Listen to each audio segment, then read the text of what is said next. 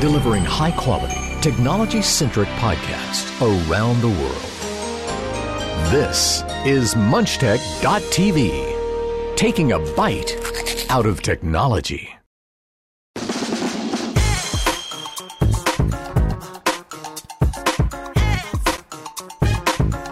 Hello, a very good day to you. Welcome to episode 505 of The Two Techies for Saturday, May 2nd, 2020. This is the show where we talk about the week's most notable technology stories in around an hour or less with Aaron Fisher and myself, Jimmy Bunting. Come together once a week to discuss, debate, converse and scrutinise the world of tech. On this week's episode, Apple's second quarter 2020 results, iCanProtects.org, and Odeon Russell Feathers with Universal. That's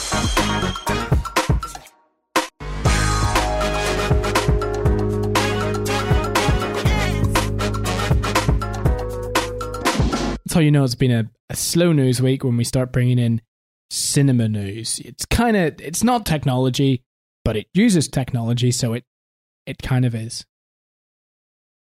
But that's our warrant for it, right? We can justify it through saying that. We're breaking out into new territory. We're going to become movie critics. There's been no new movies. There's been no nothing. Come on. That's the nice thing, though. With technology, you can talk about anything that has technology. You know, we always joked about knitting, how that's, it could be our next topic. I'm sure there are electric knitting machine. No, is that I'm going to Google that. This is electric knitting machine. They're electronic knitting machine for sale. Aaron, perfect. We have a new venture. Wow. They're not cheap. £6,000. Oof. I thought when you were going to say not cheap, it wasn't, well, several cars for that. Oh, that's okay. Here's one for 1,000. That's fine. Oh, $750. Right, now we're breaking into new territory. We're learning. Hello. How are we? Bored. What of? Just like I think I've said to you before, not a hugely outgoing person, as you know, but not being able to go to a coffee shop, not being able to just... I hate shopping in every way, shape or form, but I cannot wait to be able to go shopping again. I never knew how much I missed it. Just, honestly, Amazon have got so much more business from me recently. I mean, I appreciate in this country, there have been a couple of things like, just pop to Halfords, which is a automotive chain over here. It's like, I needed some car detailing stuff, and I was like, I could go to Halfords today and get it. And it's like, kind of feels like I'd be making a mockery of the entire thing. I'll just get it on Amazon. But it's just, I can't wait for it to be back to some kind of normality. I appreciate we're probably still a way off in this country at least. But yeah, just run out of things to do at home. Just like watched all of Netflix, I've watched all of Disney Plus, I've just everything. How do people keep themselves sane? You've completed it? Yeah. Wow. Well, I haven't heard of a guitar being made in the last few weeks, so come on, you're slacking. Touché. The interesting thing is, and it's difficult times for everyone, and for different reasons, it's affecting everyone in different ways. And as a nation, as a globe, the scary thing is, well, not scary, but I don't mean there's a right time for this to happen. There definitely isn't, and there never will be. But yes, we're living through what our society, our generation would consider, and any generation probably before us up until World War I and II, potentially the most disruptive period in our nation's history. But if this had happened 15 years ago, can you imagine how different the response would be? How we'd get through it, but it would be so much more difficult, I feel. I think one of the things, and I know a lot of people are saying this, one of the things we need to take out of this is to, I guess, look at a bright side slightly. This has been a fantastic opportunity for the world to realize, like, the damage we are doing to the world through what we do every day, because we've basically stopped normal life and what we are doing every day. We've realized, like, how much cleaner the ocean can be, how much cleaner the air can be, things like that. It's like I saw, I think, like, Lewis Hamilton put up a post the other day saying, like, the world cannot go back to how it was before. This is like, it's, if we take anything away from this, it's like how much of an eye-opening experience it has been, and how much the world has, in a way, improved. out of this. I think if we've got to look at any bright side, it is that we cannot go back to how we were before. We cannot just flip a switch, and resume normal life. If that happens, and if pollution levels and things like that go just back to where they were before, then we have failed as a species. This is a fantastic opportunity for everyone to reevaluate. I think we spoke about this last week with the whole working from home thing. It's been a whole, do we actually need to go anywhere? How many jobs can actually be done without so much travel and pollution and things like that. So yeah, I think if we're going to take anything from this, and especially from a technology point of view, it does have to be the fact that we've proved that stopping certain things, and we can do better as a species when we all work together and whatnot. I genuinely think there are some areas in this world where productivity just kind of hasn't changed. I think from the traditional working in an office, when people migrated to working from home, where jobs would allow it, obviously. I fully appreciate there are, huge amounts of the sector that can't work from home. It's like, can you imagine your train driver today is working from home? I don't expect policing to be done via Zoom phone calls, and things like that. But where possible, I think it's taught the world, a good lesson. And I think probably productivity in some areas has gone up. I know since I've been working at home, I've just got way more done. You just don't get into there's a slew of reasons that I think working from home is fantastic. But yeah, it'll be interesting to see how we kind of this time next year, 2 years from now, I think it'll be really interesting to see if the world has changed, and then in that way, how it has changed. I think it teaches lessons, absolutely. I don't think things are going to change. When we get back to what is normality, then I don't think things are going to go immediately change. But I think it's food for thought, 100%. It will make us question things a lot more. Do we need to be doing that? Is that necessary? Is it really that important? But it's how many meetings and whatnot have been kind of held virtually around the world over this past 2 months, where traditionally, let's say, someone would fly halfway across the world to meet them, or, travel by car or whatever around. It's how much, pollution and whatnot does that reduce, and, the carbon footprint? And it's has it actually had any negative impact on those meetings in any way? It would be interesting to know. That's true. I don't think it's going to stop traveling for business, going to workplaces, but certainly what you say, is true. It's going to make us need to justify it that bit more, just not doing it unnecessarily.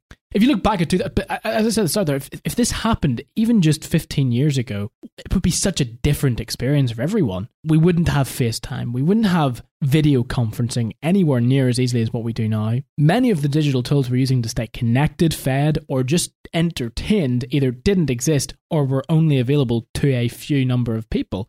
Facebook was 1 year old, but still an American college phenomenon.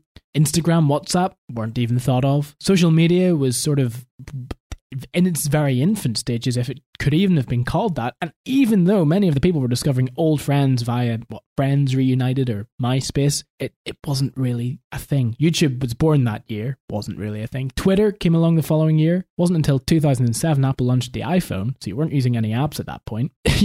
Only 8 million households had a broadband connection in 2005. Computers had an access speed of roughly 10 megabits per second. Took about a minute and a half to download an album. Another 7 million homes were still crawling along on dial-up connections. Isn't that crazy that 15 years ago, the technology that we take for granted in this pandemic, and not only in it, in everyday life, forget COVID, but in everyday life, we did not have. The technology we rely on now, we didn't have. I think that's partly what we're getting at when we say the productivity probably hasn't changed, because in some aspects, we were just able to not skip a beat. You just changed to working at home, to video conferencing, to connecting via VPNs, all this stuff. And it's the technology we've gained in the past 10-15 years that has allowed us to do all this without, like I say, skipping a beat. Exactly. And I think, again, not trying to take away from the importance of COVID, but if we forget about it for 1 second and just realize what we've just said, so the technology we didn't have 15 years ago is the only reason why people are, I don't mean coping in that sense,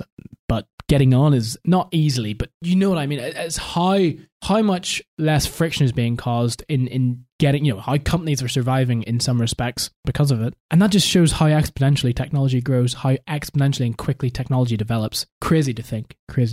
This is and has been a week of interesting news. Elon Musk, for starters, not going to justify a story on it, but he is off the rail again, has lost all my respect, I think I'll go ahead and say. I don't think that's an overstatement. I would be happy to say that. As someone who I thought was a fine entrepreneur, who was an inspiration to a lot of people who wanted to launch their own businesses and showed no barriers and just went for what he wanted to do, to someone now who is just plain and simply a moron, if we could call it that. This week, he's made the news for numerous reasons. Number one, Free America Now on Twitter. If you have, and I don't know how many followers he has, but we're going to find out pretty shortly. If you have, how many, come on, can we get this quickly? It shouldn't be that hard. He has a following of 33.5 million. It's a bit irresponsible as someone of that clout to just tweet Free America Now when the world is going through the hardest pandemic it has experienced since wartime, and one that is clearly not in any way to be taken lightly.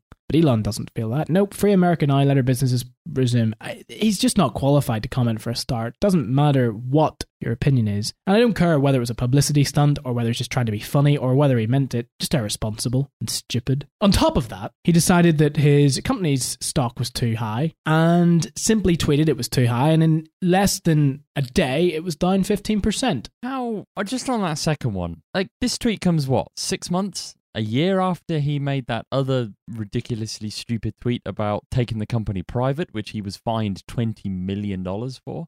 What has to not connect in your brain to realize that, just spouting off on Twitter, not a fantastic idea. There are a reason so many CEOs...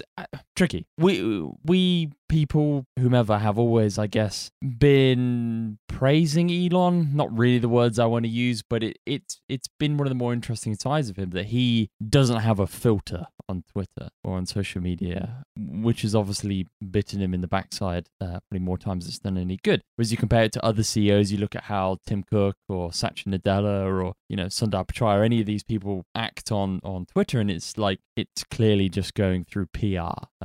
It's probably not tweeted by themselves, maybe rarely. It's not off the cuff stuff. But those guys and women aren't getting themselves into trouble every 5 minutes with what they spout off on Twitter because they are what's the word for it? Sensible human beings. They clearly like their job and they want to keep their company afloat. Whereas Elon just seems to have complete blatant disregard for I don't know, the valuation of his company half the time. It's just ridiculous how he basically commits fraud every other week on Twitter, it feels like. I saw a few people saying that this whole, saying your company's stock price is too high and then inadvertently or advertently wiping $14 billion off the valuation is a great way to commit securities fraud because he could then buy in at that lower price. Yeah. Something that is obviously very looked down upon around the world, but specifically in the States. I think it's just ridiculous that he gets away with this stuff. Now, I know a few people have made connections and there have always been, let's say, bad eggs when it comes to people who run companies. Let's not pretend that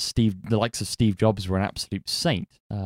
People had very similar things to say about him, but I think Elon Musk just has the nerve to do it on a public platform such as Twitter. It's just crazy. I mean, I haven't had respect for him for a long time, ever since he decided to call that British cave diver what he did a year or two ago. It's why would anyone say that, and how did he get away with saying that? You can't just go around calling people that. He was being serious, I think.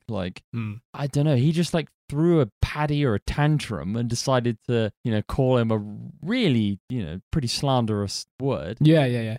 And it's just how do people still have respect for someone in his position after that? I appreciate what the likes of SpaceX, just later this month, SpaceX have got a launch with NASA. I believe they're going to be taking astronauts to the ISS for the first time from American soil in 10 years. That's a huge thing. But it's just, you just know Elon is at the helm of these things. I genuinely think Tesla, SpaceX, all these companies would be just a better place or better run companies without him now. Absolutely. Because you're talking about security fraud, you're talking about how he's essentially a loose cannon. And in 2018, he was fined $20 million because of committing security fraud. And that money was distributed to harmed investors under a court-approved scheme. The same year, he's seen smoking weed on a podcast. He habitually tweets out random and damaging things for his company, which you would potentially think in his interest, as you said, potentially buy in low.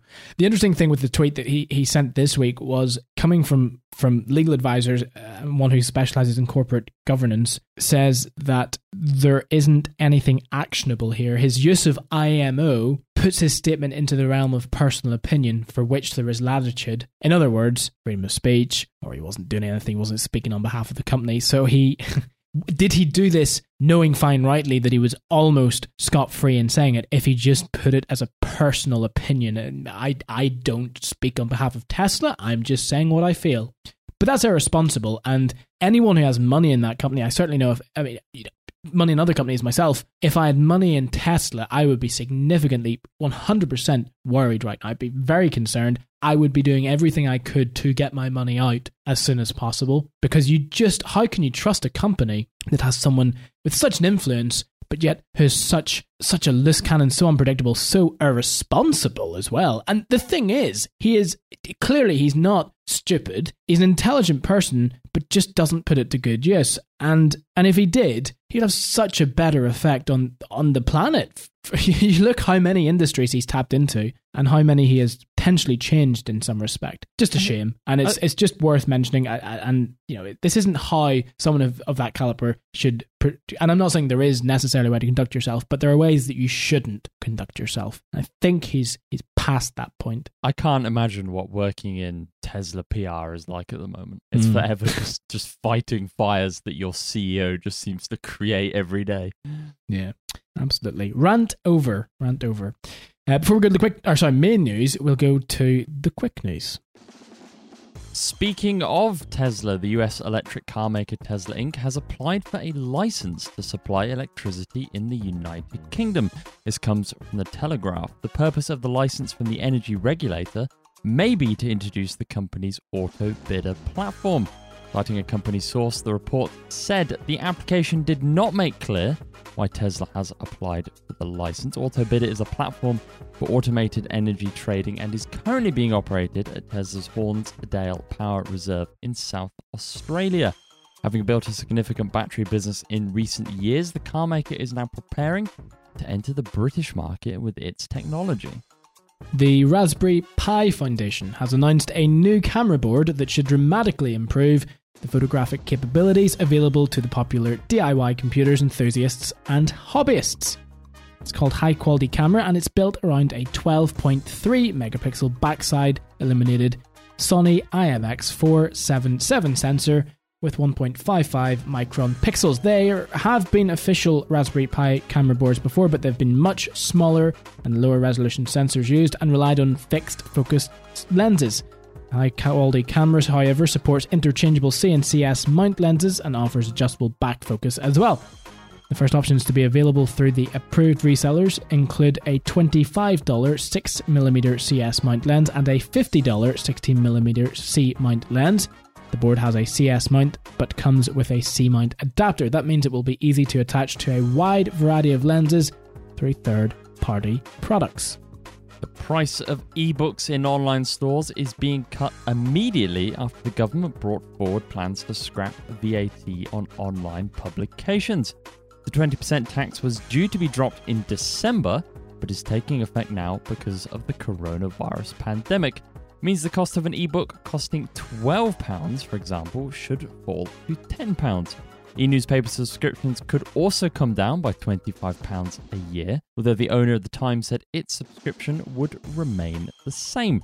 Chancellor of the Exchequer Rishi Sunak said he wanted to make it as easy as possible for people across the UK to get hold of the books they want while they're staying at home and saving lives. That is why we have fast-tracked plans to scrap VAT on all e-publications, which will make it cheaper for publishers to sell their books, magazines, and newspapers. And finally, Steam will no longer support Steam VR on Mac OS. It's the end of a very short era. Steam introduced Steam VR for Apple computers way back in the mists of time. 2017's Worldwide Developers Conference. As The Verge wrote then, Valve has been working with Apple on this since last summer, which shows a high level of technical and business confidence in Apple's VR efforts. The move was announced in a short post on SteamVR's news page, laid out in a single sentence. Quote, SteamVR has ended macOS support, so our team can focus on Windows and Linux. Mac users will still have some access to the feature, however, via legacy builds.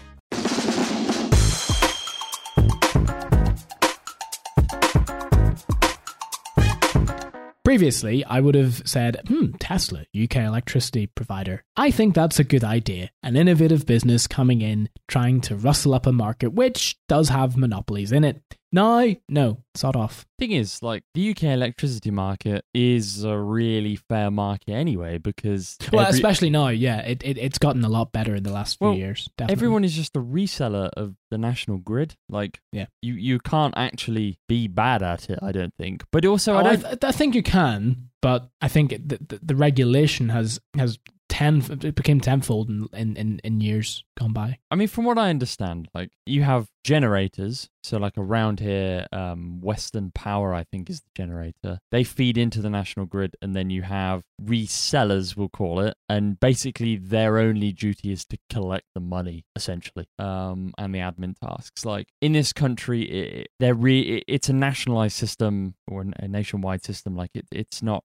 I don't believe Tesla could come in and kind of, like, maybe they could innovate in the generation. I don't know. But it's just... I think it's less interesting at the moment than the headline may lead us to believe. But I think it would be cool. I think as much as we or I just slated Tesla, I still think it would be very interesting. There's some interesting things you could do with kind of the smart side of it. If every house, or if, let's say, a whole town had a Tesla solar wall or wall solar things, whatever they call it, the battery packs on the wall that Tesla do, that it could store energy. But if it knows that actually I've this battery pack has 3 kilowatts of energy in it, but I know overnight that this house is only going to use 2 kilowatts, then it could feed a kilowatt back into the grid, and you could get paid for that type of thing. I think it would be really interesting to see if they have any ideas when it comes to that. I don't hold out hope, but it'll be interesting to see. Absolutely. Raspberry Pi paving the way yet again.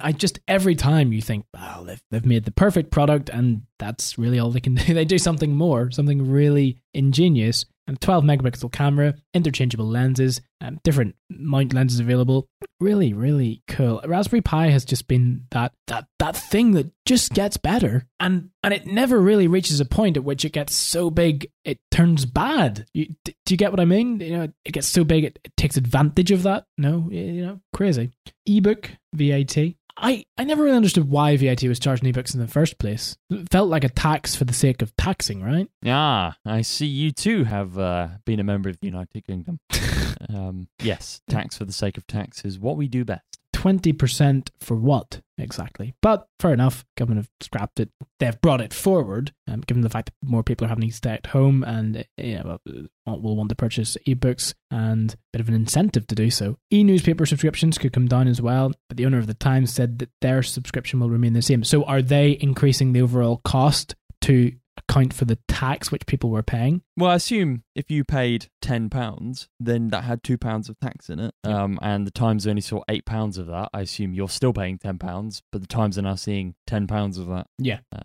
The annoying thing is I'm pretty sure this doesn't cover audiobooks, which is quite irritating. As a big fan of audiobooks over ebooks myself, it would be nice to not have to pay VAT on that, because it falls under exactly the same category, but alas. The last story, I'm not a gamer. I don't really invest very much in the industry or the market. I don't pay too much attention, only what I need to for the show, but I have a theory here. Could be right, could be wrong. Steam ends Mac support for Steam VR. They spent a significant amount of time working on it with Apple. It was announced in 2017, and now, just 3 years later, they're saying not anymore. It could be two things. It could be that Apple completely lost focus or direction on it and just dropped attention, and Steam said, well, if you're not doing something for it, we're not. And I don't ultimately think Steam got a lot out of it, because gaming on the Mac isn't, or at least wasn't, the biggest market to begin with. It has probably increased because Apple have paid more attention to it. I say that in loose terms. But financially, I don't think it would have done Steam a lot of good. They wouldn't have got a lot from it, especially what they probably put into it.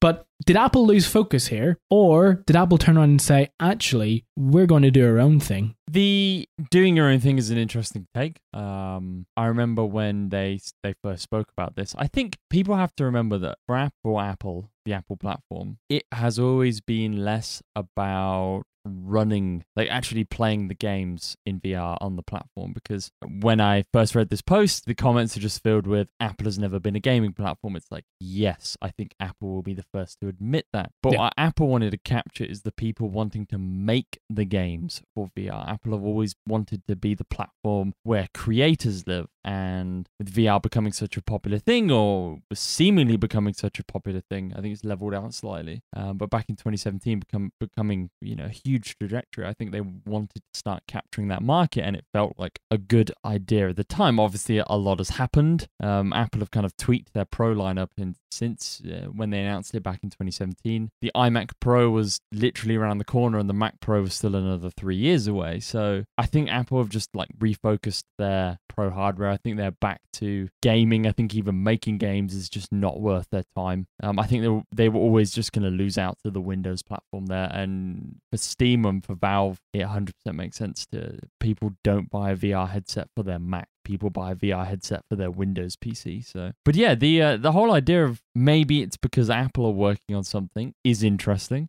We've heard a number of rumors, probably for like the last 10 years, that Apple are working on some kind of glasses technology. We tend to put it in the same category as Apple are also working on a car. It's the rumor that never seems to disappear, but yeah, we have no solid proof of type thing. I think it's because people want Apple to be making a car rather than whether they are or not, or whether there's any solid evidence. I like to believe that all these car rumors and whatnot have just come out of that Apple have cars modified to do their mapping. You do see Apple cars. They're obviously just Toyotas or whatever with an Apple badge on the side, but and they're out mapping for Apple Maps. I like to believe it's just a whole like miscommunication, and that's all an Apple car is. But I think some kind of glasses tech would be really interesting. It's a bit out there for Apple, but on the flip side, we called it pretty out there when Google did something similar. It's not a great technology at the moment. It's not a hyped up technology. We're just off the back of Microsoft trying with the likes of HoloLens. Obviously, Google have like tried 2 or 3 times with Google Glass. Like, I just don't think people are interested yet. Maybe it takes a company like Apple to make it fashionable. Look at things like the smartwatch. The smartwatch was a bit gimmicky before Apple came along and basically made it a fashion accessory, and then it sold like hotcakes. It just seems to be what Apple does. It's going to come across super fanboyish, but I think you can go back through Apple's history and see companies that have tried and failed before them, things like the tablet, the smartphone, the iPod, or the MP3 player, I should say, before Apple have come along and basically turned it into a fashion accessory that sells like hotcakes. It may not be the best in every area, but it's functional and it looks good, which are 2 big selling points. Maybe Apple do something similar with the glasses platform.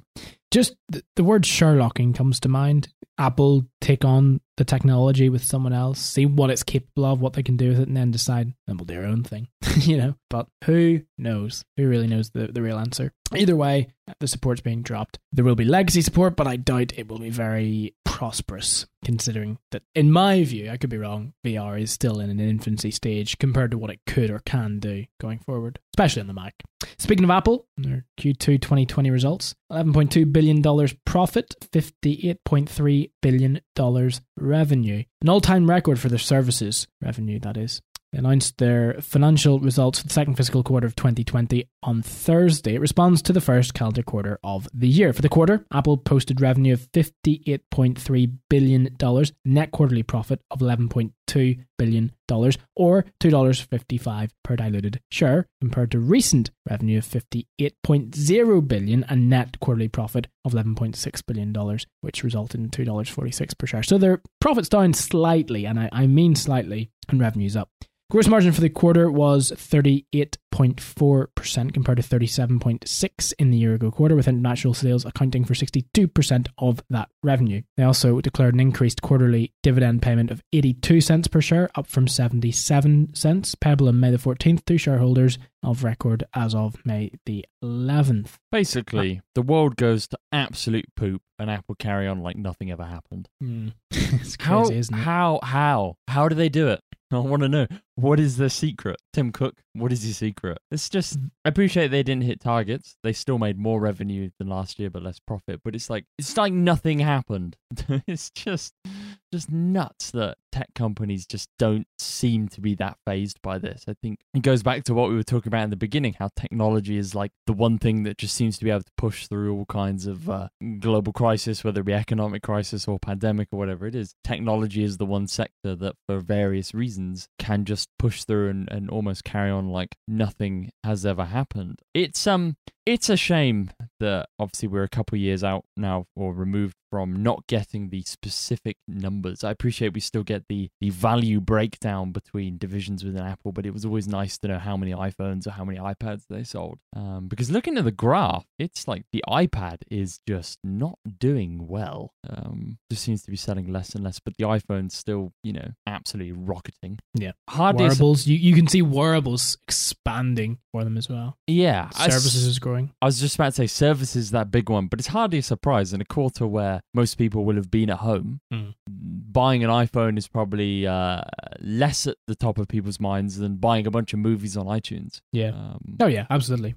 What's also interesting and augurs up with what we already know, iPod net sales diminishing even more so. And well, they have diminished, but it's actually too small in the graph to see whether it's any worse or not. Mac net sales is just very consistent. I think that paints a perfect picture for Apple. It's crazy that this company, you go back 10, 12 years, and that graph would have been dominated by the iPod and the Mac. Yep. But here we are. It's the mobile division. Just shows how much of a big impact services, the phone, the tablet, wearables, things like the watch and whatnot are having. I'm glad to see the Mac just trucking along, not going up, not going down, just doing what it does best. I think that could genuinely, if we say it time and time again, if Apple paid more attention to the Mac, or if we're at least even half consistent with the Mac, then I think they could get that on a little bit of an upward trend. Because I don't think less people are buying PCs and laptops. I just think the Apple, for the last 3-4 years, Apple have just priced the Mac out of the reach of so many more people. It just became even more of an elitist purchase, which is just a horrible kind of category for it to be in, because you weren't even getting that much for it. It's not until the past couple months where things like the MacBook Air came back under $1,000 and whatnot, and it started to feel accessible again to a lot more people.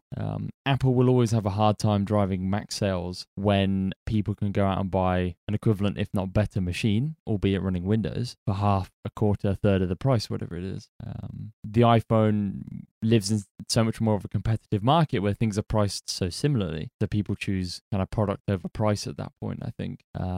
Especially now with the SE, it'll be really interesting to see how the next quarterly results pan out. Obviously, there's always going to be that little asterisk that it is during the pandemic, but it will be interesting to see if the SE kind of helps rocket iPhone sales slightly. Apple in mid-February already said they were not going to meet their previous guidance of 63 to 67 billion in revenue for March, and of course that was put down largely to COVID-19, which at that time was largely reflected because they had a large number of production and demand issues in China. They didn't issue revised guidance, and obviously the epidemic very quickly spread around the world, which gave Apple further challenges, such as closed retail stores. They told most of their employees to work from home, and they reduced consumer demand for many of their products in their predictions and their forecasts. But they say, despite, and this comes from Tim Cook, despite COVID's unprecedented global impact, we're proud to report that Apple grew for the quarter, driven by an all-time record in services and a quarterly record for wearables. In this difficult environment, our users are depending on Apple products in renewed ways to stay connected, informed, creative, and productive. We feel motivated and inspired not only to keep meeting these needs in innovative ways, but to continue giving back to support the global response, from the tens of millions of face masks and custom-built face shields we've sent to medical professionals around the world, to the millions we've donated to organisations like Global Citizen and America's Food Fund. They didn't offer guidance for the third quarter of fiscal 2020, which I think is fair enough at this point. It's very difficult to predict what way this is going to go, because not only do they know what they don't know what the demand is going to be, but they also don't know whether or not they're going to be able to supply or continue production of new products to come. They don't know if lockdown in certain countries is going to be. It really is just up in the open. But I feel confident. I think, they have plenty. The richest company in the world. They have plenty of cash reserves. They have nothing to worry about in that respect. But it could just slow down their growth for this year. I don't think long term it's going to have.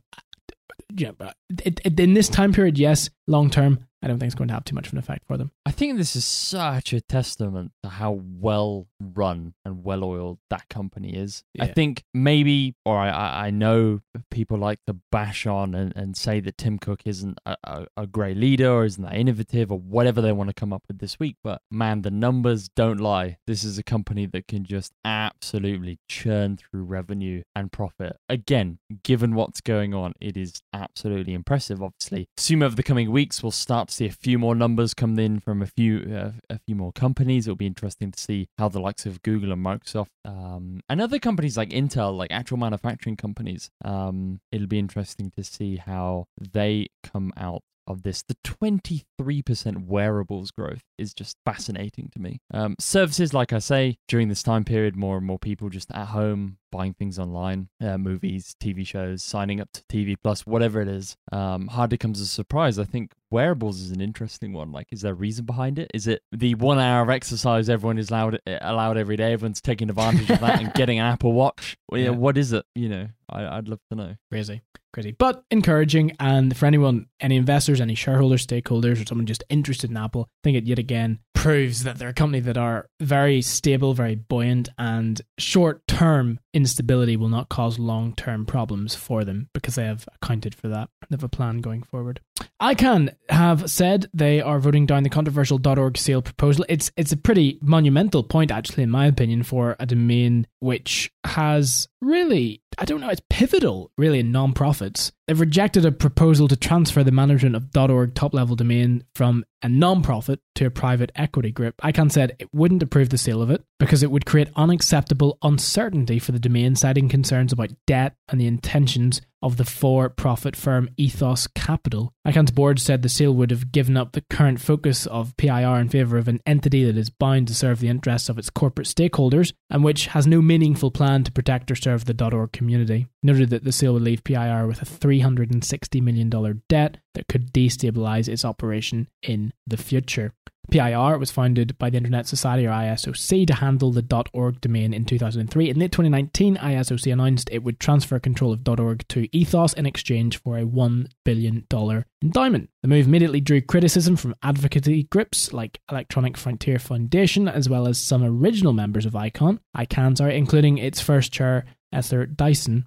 Opponents took issue with the prospect of an equity firm managing non-profit domains, despite promises that it wouldn't implement price hikes or act as a censor. In this decision, ICANN described seeing significant opposition to the deal from politicians and organisations and virtually no counterbalancing support from anyone except the parties involved and their advisors. And I think that's absolutely right. I agree. I love the fact that there is so much opposition to something and so much protection as well, because it is the case that a lot of the time money speaks volumes and money wins the way. In this case, it hasn't, and that entity has been protected for a bit longer at least. Why would any other private company want to hold or have a top-level domain like that for any other reason than to make profit? I can't think of any good reason. Exactly. The .org is one of the, let's say, the most precious domains. It is the one used by, as you say, non-profit scientific communities, that type of thing.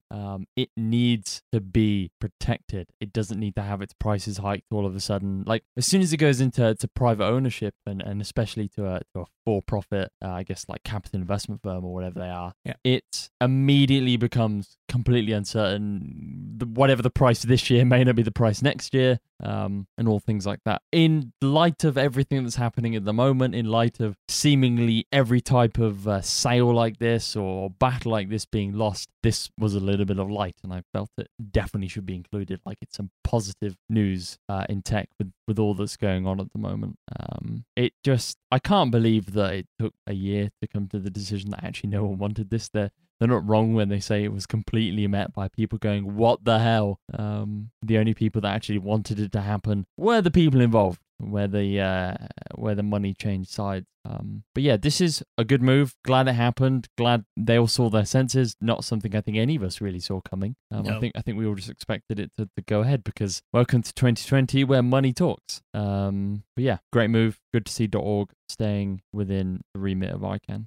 As the EFF said, it's a major victory for millions of nonprofits, civil society organizations, and individuals who make .org their home online. A group of lawmakers, including Sens, Ron Wyden, Elizabeth Warren, and Edward Markey, as well as Rep. Anna Eshoo, also commended the choice. Quote, this deal would have saddled the .org registry with hundreds of millions of dollars of debt, putting it in an unstable position during this current economic crisis, solely to enrich a private equity firm at the expense of users and non-profits. I really, theoretically and fundamentally, I do see no beneficial reason for it to be handed over to a private equity firm. None whatsoever. It doesn't in any way benefit anyone, as has been stated, but the company that buys it. I just don't understand why it was ever, I mean, it wasn't. No one ever said this was a good idea, bar the ones who wanted to buy it. But did they ever think they were going to get it? Maybe so. Maybe they realized the fact that, as you said, Aaron, money talks, money's the reason why. But clearly in this case, it's been protected. And your domain will stay safe, Aaron, I think.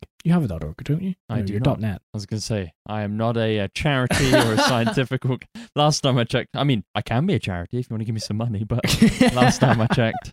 Sorry, that was a complete blunder on my part. I associate .net and .org kind of in the same boat because they're older domains. Sorry, Aaron, I said it. .co, you have a .co, so yeah, sorry, okay, never mind. I certainly don't have either, so I can't say anything. I love the old school domains. I don't know if .com or .net is older. .net is like 1985 according to here. I wonder if I can see when .com is. Please hold, caller. .com was 1985 as well, so they were the same year. .com was the same as .org. Yep. .org was 1985. I assume these are all like when it was invented. These were the top level domains that were all created. Assume things like .uk. Yeah, .uk, same year. There are only a handful of new ones. There are a lot of newer ones. Things like .co is newer. It's only like 5 or 6 years newer. .co is actually a lot older than people think. Obviously, .co is originally a country. Who would it be for? Colombia, I think. But it's .co became like super popular like 5 or 6 years ago. But it's actually like 20 or 30 years old, I think. But you can get a top level domain in like anything now. I think you can have like, I don't know, .game and things like that. If you go onto any domain registrar, there are just a crazy number of brand new TLDs. I don't know if they like eased restrictions or something, but yeah. Always good in times of greed and gluttony, especially in this industry. It's good to see that some sort of integrity remains. Speaking of greed, I was just about to say, speaking of integrity, speaking of greed, speaking of problems, Odeon have banned all Universal Pictures films as the studio skips cinema releases. They've banned screenings of all films from the Fast and Furious maker Universal Pictures after the studio said it would break with tradition and skip releasing some films in cinemas, instead making them directly available on streaming and on-demand services. Adam Aaron, the chief executive of AMC Theatres, the world's largest cinema chain operator and owner of Odeon, said the ban would apply to its 1,000 outlets worldwide when they reopened after the coronavirus lockdown. The bitter row follows comments made by NBC Universal trumpeting the success of the Trolls World Tour film. The company controls the Hollywood studio and is owned by Sky's parent company, Comcast. I see a problem here because movie studios must release things to keep money coming in. Otherwise, they're not going to get any new revenue streams. And if they don't get any new revenue streams, they're not going to be around anyway to release films to the cinemas once this all ends, and the cinemas aren't going to have any movies to play. Maybe that's a really that's a very simplistic viewpoint of it. I get there are other royalties coming in and other money streams and income sources and so on and so forth. I get that. But in layman's terms, they're just trying to keep themselves alive in one respect. I guarantee you if the cinemas could turn it around and do something to benefit themselves and not benefit the movie studio, they would 100% do it. I find it interesting here because there's two things to take out of this. Universal didn't say all movies. They said some movies. Yeah. Obviously, things like Fast and Furious, like a huge franchise, probably still going to go to the cinema. But The interesting thing was, so the Trolls World Tour film, it says the DreamWorks made animated film is the most high profile of a series of titles the Universal Pictures intended for cinema release, but instead went straight to filming. The film, which was released 3 weeks ago, has reportedly generated $100 million as a premium video on demand title, priced at $20, with 5 million rentals on services such as Apple TV and Amazon Prime Video. Obviously, Universal get a greater cut of revenue from streaming services than cinema box office, which means the film has made it the same amount of money as the first Trolls film did during the entire run in US cinemas. So you can see why Universal all of a sudden went, maybe we don't need cinemas anymore. Obviously, tricky at the moment because more people are going to purchase a film as a video on demand because they have no choice. If you want to see it, it's not like you can go to the cinema and watch it. Obviously, all cinemas or most cinemas are closed for obvious reasons at the moment. The cinema is not a great experience anymore. The cinema is actually a pretty dreadful experience for watching a movie. I will quite happily wait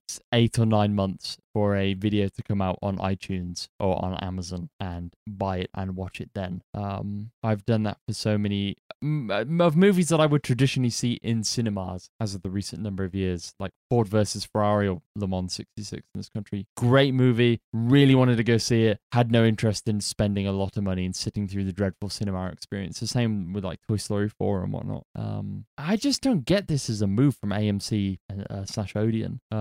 It's like you're an industry that's really struggling anyway. You're an industry that is forever like jacking up the prices of food and drink just to kind of cover costs, but yet here you are cutting off your nose just to spite your face. It just doesn't make any sense. Yeah, they're basically putting a big sticky plaster over what they can at the minute. It doesn't matter right now what they are or not showing because they can't show anything. And when this all ends, they're going to potentially have to backtrack at some stage. I think I read from a critic, quite a highly acclaimed critic, didn't get the name, but essentially saying that this will boil over and one will have to give in at some point because Universal are one of the biggest movie studios in the world. And why would they give up? They've just released a movie that's made more money in 3 weeks than their last massive film, by the way. It's not highlight. Yeah, The Trolls is a huge film.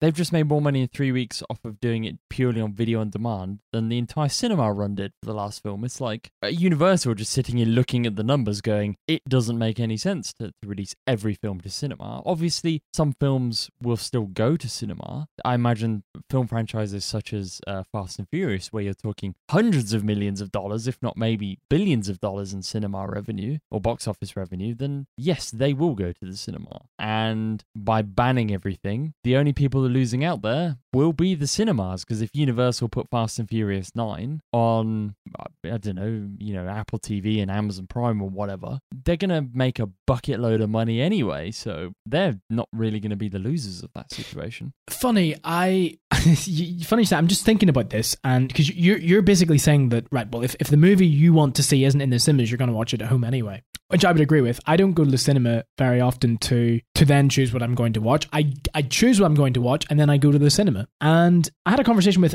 actually a cinema owner. I'm not going to name it because it wasn't, but the point he made was from two different markets. And it wasn't over this. It was a good while ago, six months ago or so. But the discussion we had in the markets, because we were talking about streaming and the effects which the likes of Netflix and Hulu and Prime Video and so on and so forth have on cinemas. For a UK market, it does have an effect because people decide what they want to watch and then go to the cinema. They use the cinema to watch the movies they want to watch. In America, however, the cinema is more of a social gathering, a going out. You go on a date or you go out with your family or your friends. You say, we're going to the cinema tonight. And once you get to the cinema, you then say, I want to watch that. Or, well, we could watch that. The cinema is a staple of going out. It's like going out for dinner, or some people do read the menu in the restaurant before they get there, but do you know what I mean? They go to the restaurant, they get the menu, and then they decide what they're going to eat. Somewhat similar. You go to the movies, you then decide, well, that looks good to me tonight. We should watch that. That's quite interesting, actually. So it could have different effects in different countries and different markets, right? If that is the case, if that is true to the word. 100%. And maybe the cinemas don't quite get that. I don't know. I'm sure they do get their markets, and I'm sure they do understand that, but seemingly somewhere, someone has made a bad decision. This is just the this is the thing that always seems to happen in tech and whatnot. We see all the time. Someone's going to have a massive overreaction just to get a reaction out of someone else. Like, this stuff will go back to normal at some point, I imagine. One of them, as the article says, one of them is going to break or bend, I guess, to the other one's will. Like, this is just the let's do something extreme to get everyone's attention type thing. I just don't get why. It's not like Universal said all films. They're like some films. I imagine like the lesser kind of hyped up or anticipated films, the non-Fast and Furious type films. Just mind blowing. Absolutely. Sad. It's not good. You don't, as you said, cutting the nose to spite the face. But it will blow over. You'll be going back to the Odeon soon to watch a Universal movie. I'm sure of it. I can't predict the future, but I think, that there's no real other outcome here, is there? I mean, I hate going to the cinema anyway, so I'm quite happy for things to go to. Honestly, who wants to sit there? Like, it's just, every time we sit there, all I can hear is like people who are clearly trying to be quiet with their packet of crisps or sweets or whatever, but it's like by trying to be quiet, you're making about 8 times as much noise than just being quick. It's like, I don't want to hear you eating popcorn. I don't want to hear you eating, because just shut up, everyone. Yeah, I can just imagine you in a cinema setting, Aaron. I'm a social butterfly. Yes, absolutely. Deep down underneath, you're easy to get on with, right? And you're saying nothing. That does it for episode 505. Thank you so much for taking the time to join us, as you hopefully do every week. Join us next week for more episodes. Until then, you can find other episodes at munchtech.tv. You can download our mobile apps, munchtech.tv/mobile, if you're listening on the go. For our newsletter, munchtech.tv/newsletter, The Ultimate Guide to Podcasting, available in ebook, munchtech.tv/ultimate podcast guide. You can also buy a printed copy. And last but not least, our interview with Steve Wozniak, co-founder of Apple, computing pioneer and engineering genius, munchtech.tv/was. That does it. Ads again for 505. See you next time. Same place, same time next week for 506. Until then, stay safe, stay sensible, and have a good one. Bye-bye. Bye-bye.